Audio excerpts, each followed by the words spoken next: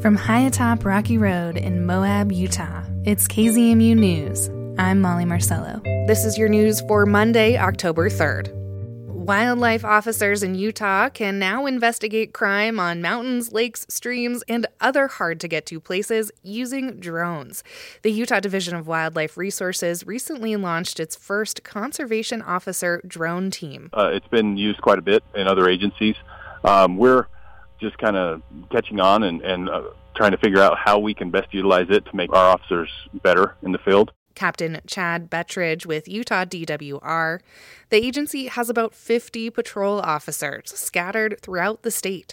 Just one lives in the Moab area. With such small numbers, he says drones are sure to increase officer effectiveness during investigations. A lot of our officers, actually, their patrol districts run about 2,500 square miles. A lot of our crime scenes are on the side of a mountain or, cover a couple of valleys and different things like that. So it's sometimes difficult for just an officer on foot to find everything that they need to find during their investigations. The drones will assist officers with investigating wildlife crime, everything from locating illegally taken wildlife, trespassing issues, to hunting-related shooting incidents. They will also be used in non-wildlife-related crime investigations, which Bettridge says does occur within their patrol ranges. A lot of times, some of the same crimes that happen in city or more urbanized areas happen up on the mountainside. So, there's domestic violences in campgrounds, there's drugs and alcohol situations, there's things like that our officers run into that are very similar to local agencies. It just happens to be that we're up on the mountain. The scale just becomes much, much bigger as far as areas that you could potentially find evidence or even find people that might be involved in different crimes. That's where the drones come into play. Bettridge says that officers will not be flying the drones, quote, randomly. They do have to comply with all laws related to unmanned aircraft. There's restrictions, there's rules and guidelines that we have to follow.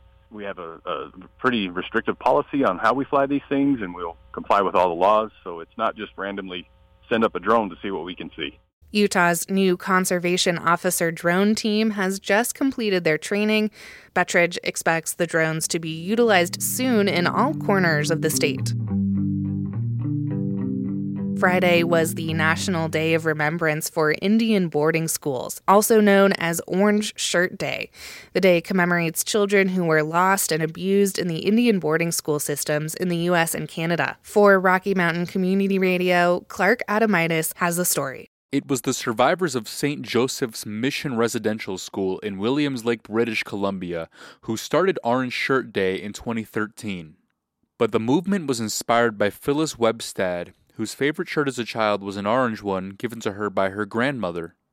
When Webstad was enrolled in a boarding school in Canada, employees took her orange shirt away, and she never knew why.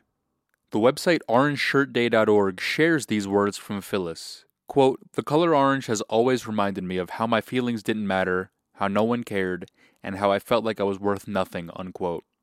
More than 400 Native American boarding schools operated in the 1800s and 1900s. At the schools, children faced physical and sexual abuse. People nationwide are wearing orange to honor those victims. I'm Clark Adamitis. A school superintendent in our region recently wrote an opinion piece detailing harassment that LGBTQ+ students have told him they are enduring in school. This piece caused Carbondale, Colorado community members to show up to a school board meeting last week.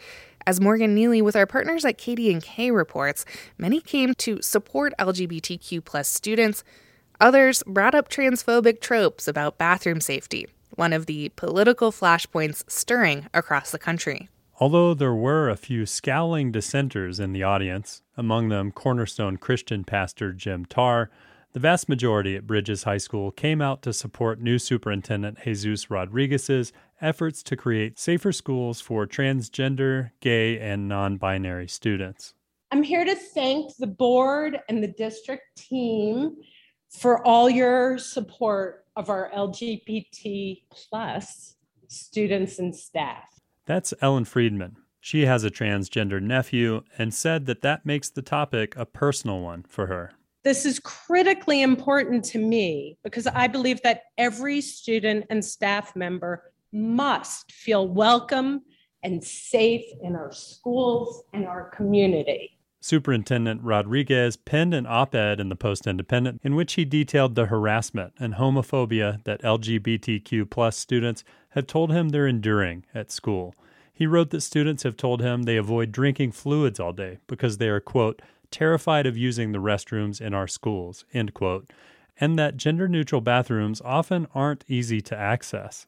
To that end, the district has also released a toolkit for supporting transgender and gender nonconforming students. I would really like to state how important this is to us and how grateful we are for this. Jax Carpenter, a senior at Roaring Fork High, said that life at school has gotten easier with administrative support.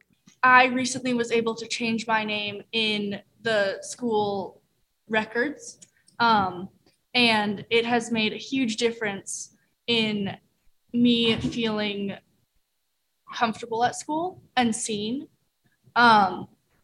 And it has really made going to school a lot easier because instead of worrying about all of being dead named or being used, like the wrong pronouns being used, I just kind of have to worry about, okay, what homework do I have? What schoolwork do I have? Like, it makes it easier for me to just focus on really what's important and not feel unsafe on a regular basis. Opposition to Rodriguez's letter and the district's toolkit mostly came in the form of transphobic tropes about bathroom safety. You wrote about how a student was uncomfortable using the bathrooms at school because of their gender identity, yet you give no thought to how the other 90% of the students are going to feel if transgender students and staff are allowed into the bathrooms or locker rooms they identify as. Those comments from Angela Roding, a parent of 2 children at Basalt Middle School, contradict rigorous research from UCLA and other institutions demonstrating that there's no link between trans-inclusive policies and an increase in safety threats in bathrooms. In fact, the opposite is true. Transgender students forced to use bathrooms that don't correspond with their gender identity face heightened risk of being victims of violence and sexual assault at school. Dr. Matt Percy, Chief Medical Officer at Mountain Family Health Centers in Rifle, spoke about well-documented findings that LGBTQ+ teens are more likely to attempt suicide than their straight peers. While mental health struggles and suicide rates are unacceptably high in transgender youth, they are not inherent to being transgender. Rather, they are the result of receiving years of messaging that they are somehow wrong, broken, or other.